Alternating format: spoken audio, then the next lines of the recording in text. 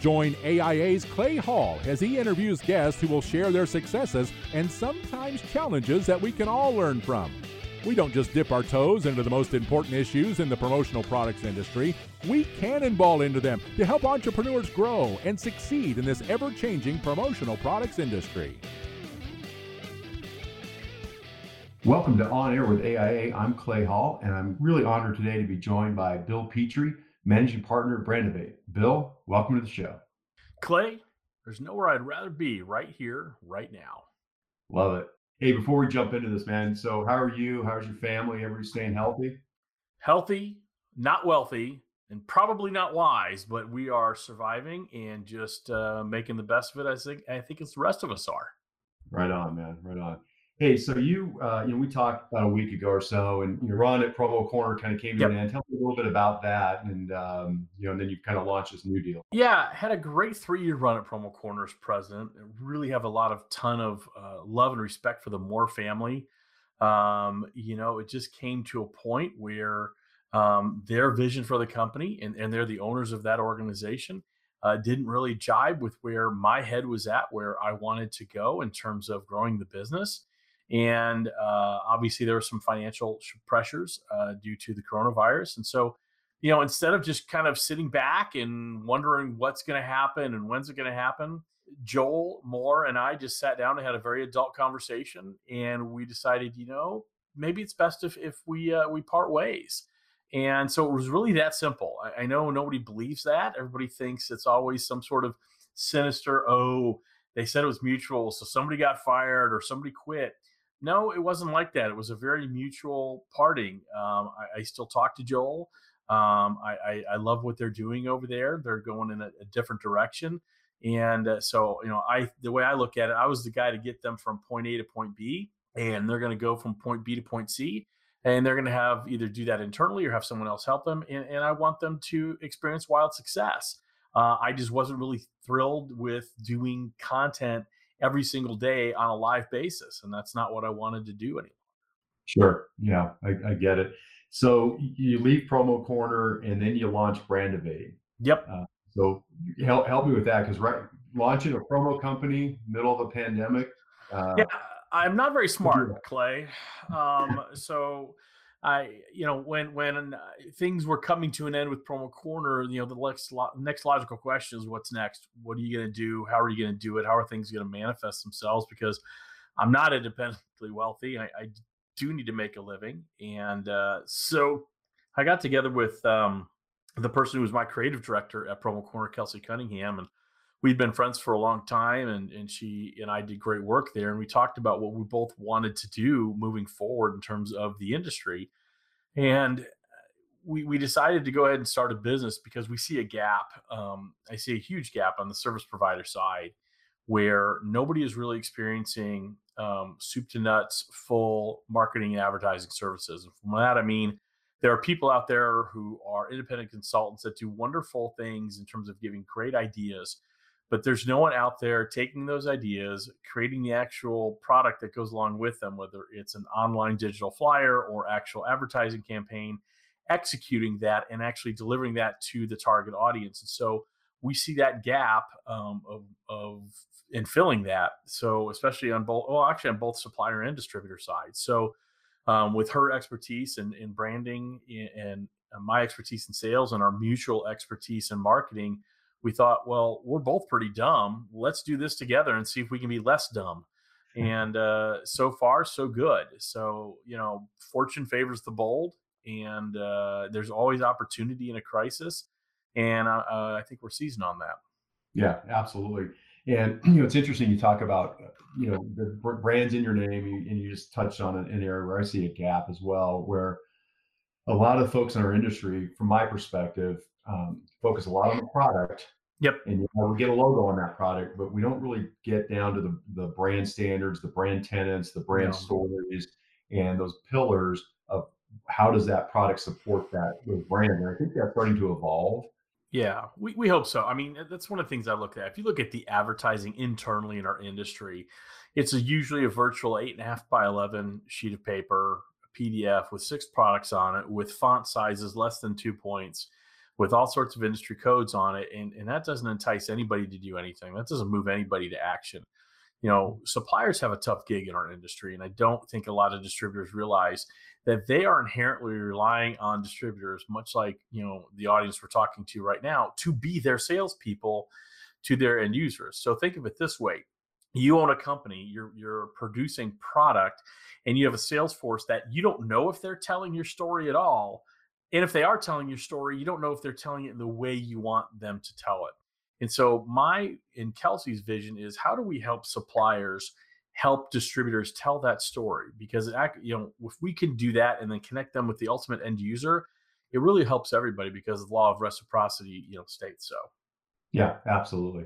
Yeah, and it's interesting to me, that you guys would kind of stake out here. I agree with you. I think a crisis does create opportunity, right? Mm-hmm. And I think we're seeing that right now in the industry as well. Particularly given that the shift to PPE and some other things that the industry has done. It just shows that flexibility and the great nature of the ingenuity that's out there. No question. Hey, so I wanted to give you some kudos before we move forward here, man. So this podcast was really an outgrowth of Melissa Hain, our marketing manager, and myself attending one of your sessions in Las Vegas in 2019. Right. And she said, Bill's doing a class in January. Let's go. I'm like, great. So we got in there and you laid it out and made it easy. And so by, I think, April or May of 2019, we launched a podcast. And that's awesome. Inspired by what you and Kirby do, we're doing all the time there for a while. Yeah. And I know that podcast came to an end, but now you've launched another one with Kirby. So tell me about that. Yeah, so we did, Kirby and I did a 4-year run, 206 episodes every Friday for, it was called Unscripted, and won 3 Pyramid Awards for that, 1 silver, 2 gold, and really proud of that. It was the simplest piece of content I've ever done, because we didn't edit the podcast. So it was literally just hit the switch. We put a little bumper in the front and back and go. That was always a Promo Corner product. So when I left Promo Corner, that we left that with it. We ended the podcast after 206 episodes, but we still wanted to do something together. So we started a new podcast called the Promo Upfront Podcast. And we call it the mullet of all podcasts, because it's promo up front and then we do something fun at the party in the back. So it's the mullet of all podcasts. We got new theme music. It's still a similar vein where we don't edit it. I don't know what topics Kirby is going to bring up. He doesn't know what topics I'm going to bring up. And we get honest reactions. And the way we've always viewed those conversations, it's conversations people are having in a bar in our industry, but not necessarily out front. And so we want to talk about some of those things and some of the concerns we have and some of the cool things we're doing too. And so we just dropped episode 3 this morning as we're recording this. So we've only got 203 to go until we get the next one. Yeah, that's awesome. Here I am patting myself on the back for having like 16. But here's the thing, as hopefully I mentioned in that class, it's consistency, right? And so for 206 consecutive Fridays, we dropped a podcast. Whether Kirby was on vacation, I was on vacation. There was a time my wife was in the cardiac intensive care unit. We dropped a podcast because it was important to do so. People look at content creation as this big, giant bugaboo, and it can be. But here's the thing. One of the words I hate is busy. I'm busy. I don't know any human on the planet who's not busy. But if you use busy as an excuse not to do something, all it means is it's not important to you. I have a lot of people that call me. If I don't call them back after 4 or 5 times when they try to call me, it's not that important to me. I hate to break it to you, but it's not. But if I call you back, it's important to me. If I tell you I'm going to drop a podcast every Friday morning at 7:00 a.m. Central Time, I'm going to drop a podcast every day, every Friday at 7 a.m. Central Time, because it's important to me to do so. Right. Well, I think you hit on something really important there. For anybody that's considering content and having your cadence, it is a consistency, right? It is, and it doesn't have to be every week. It doesn't have to be every day. It can be every other week. It can be, but as long as you make a commitment to yourself. If you're considering doing a podcast or a blog or any piece of content, give yourself the grace to do about 5 of them before you decide it's working or not. Kirby and I were averaging almost 2,200 listens a week with Unscripted.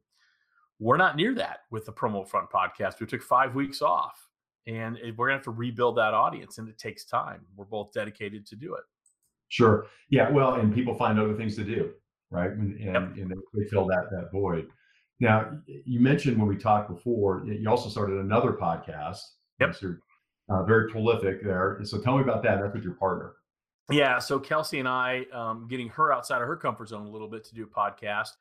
But we wanted to kind of pull the curtains back on starting a company. Everybody sees the successes, right? We share on social media what we want people to see, the version of ourselves we want people to see. So people see hopefully a cool logo and great merchandise, and we're doing this, that, and the next thing.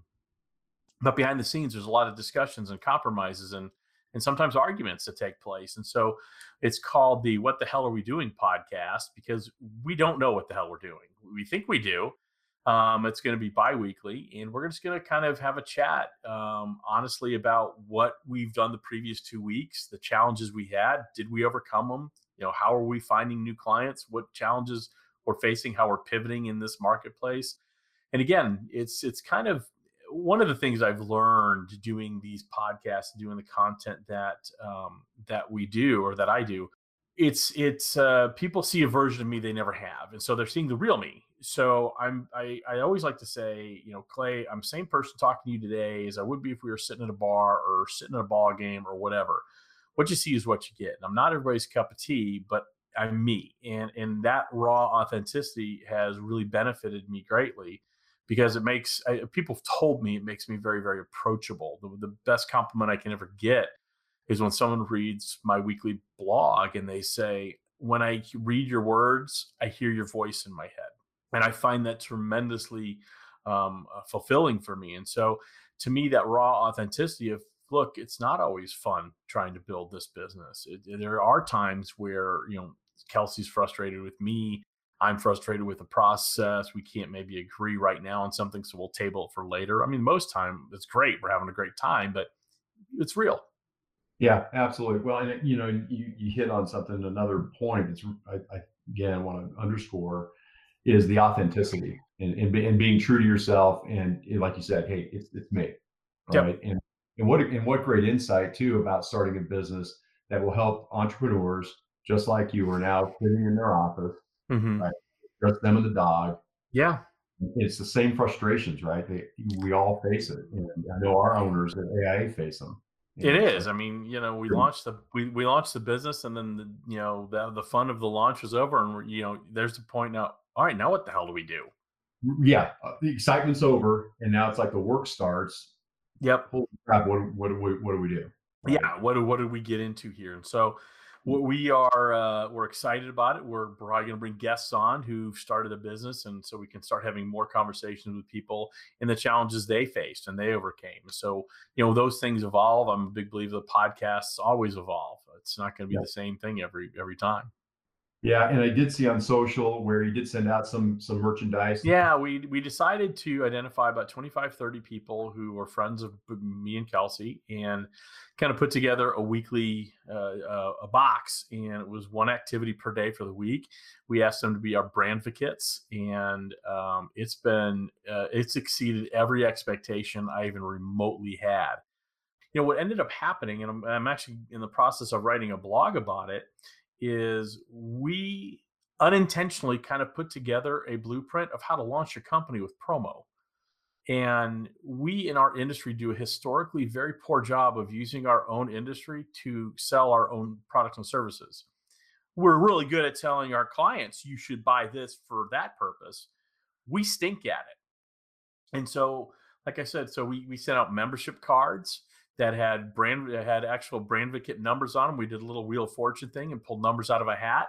And so it's a metal card. I actually have one right here. And if people show us this card at a trade show, the back says, if you show this card to one of the managing partners within 50 feet of a bar, there's a good chance they will purchase you an adult beverage of your choice with a cost not to exceed $9.50. So the idea is people bring this card. So we did that. We did a T-shirt. We did coasters. We did a really cool piece of drinkware. And then the last day is laser engraved whiskey stones. So just kind of fun little things to help get people excited about what we're doing and hopefully get some clients too. Yeah. Yeah, that's great. And it's funny, you talk about that we stink at promoting ourselves with our own industry. And the way I look at it is distributors spend an awful lot of time in the business, Mm-hmm. but not much time working on the business. No, And that's, no. Curry, this was a tremendous undertaking, and it was a cost. Look, I'm not a believer in strong arming suppliers for free stuff. I just don't. It just makes me feel creepy.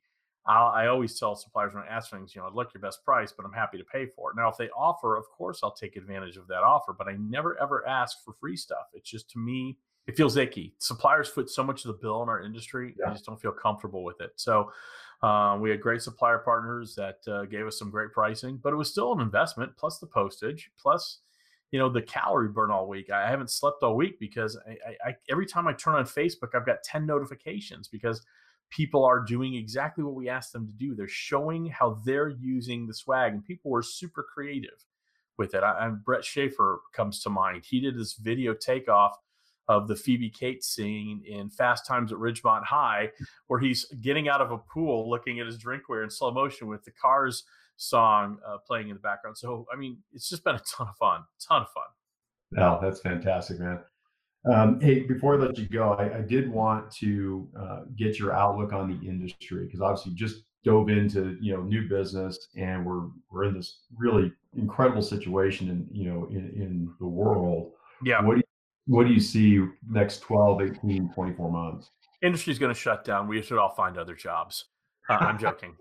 No, our industry tends to be a resilient one. It always has been, whether it's recessions or in this case a pandemic. We're very good at being nimble and very good at finding solutions to marketing challenges that may not seem obvious. So I think you're going to see probably about a 30 to 40% attrition in our industry, where people will leave the industry and not come back. I do think you're going to see that.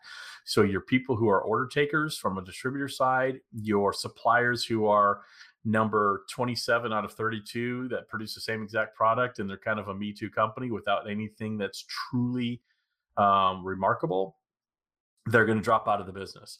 But I think it's going to end up making for a more creative, a more cohesive, and ultimately a better industry for us. So we're going to take a couple steps back from, when PPAI releases their numbers for promo, we're going to see that dip like we did in 2008, 2009.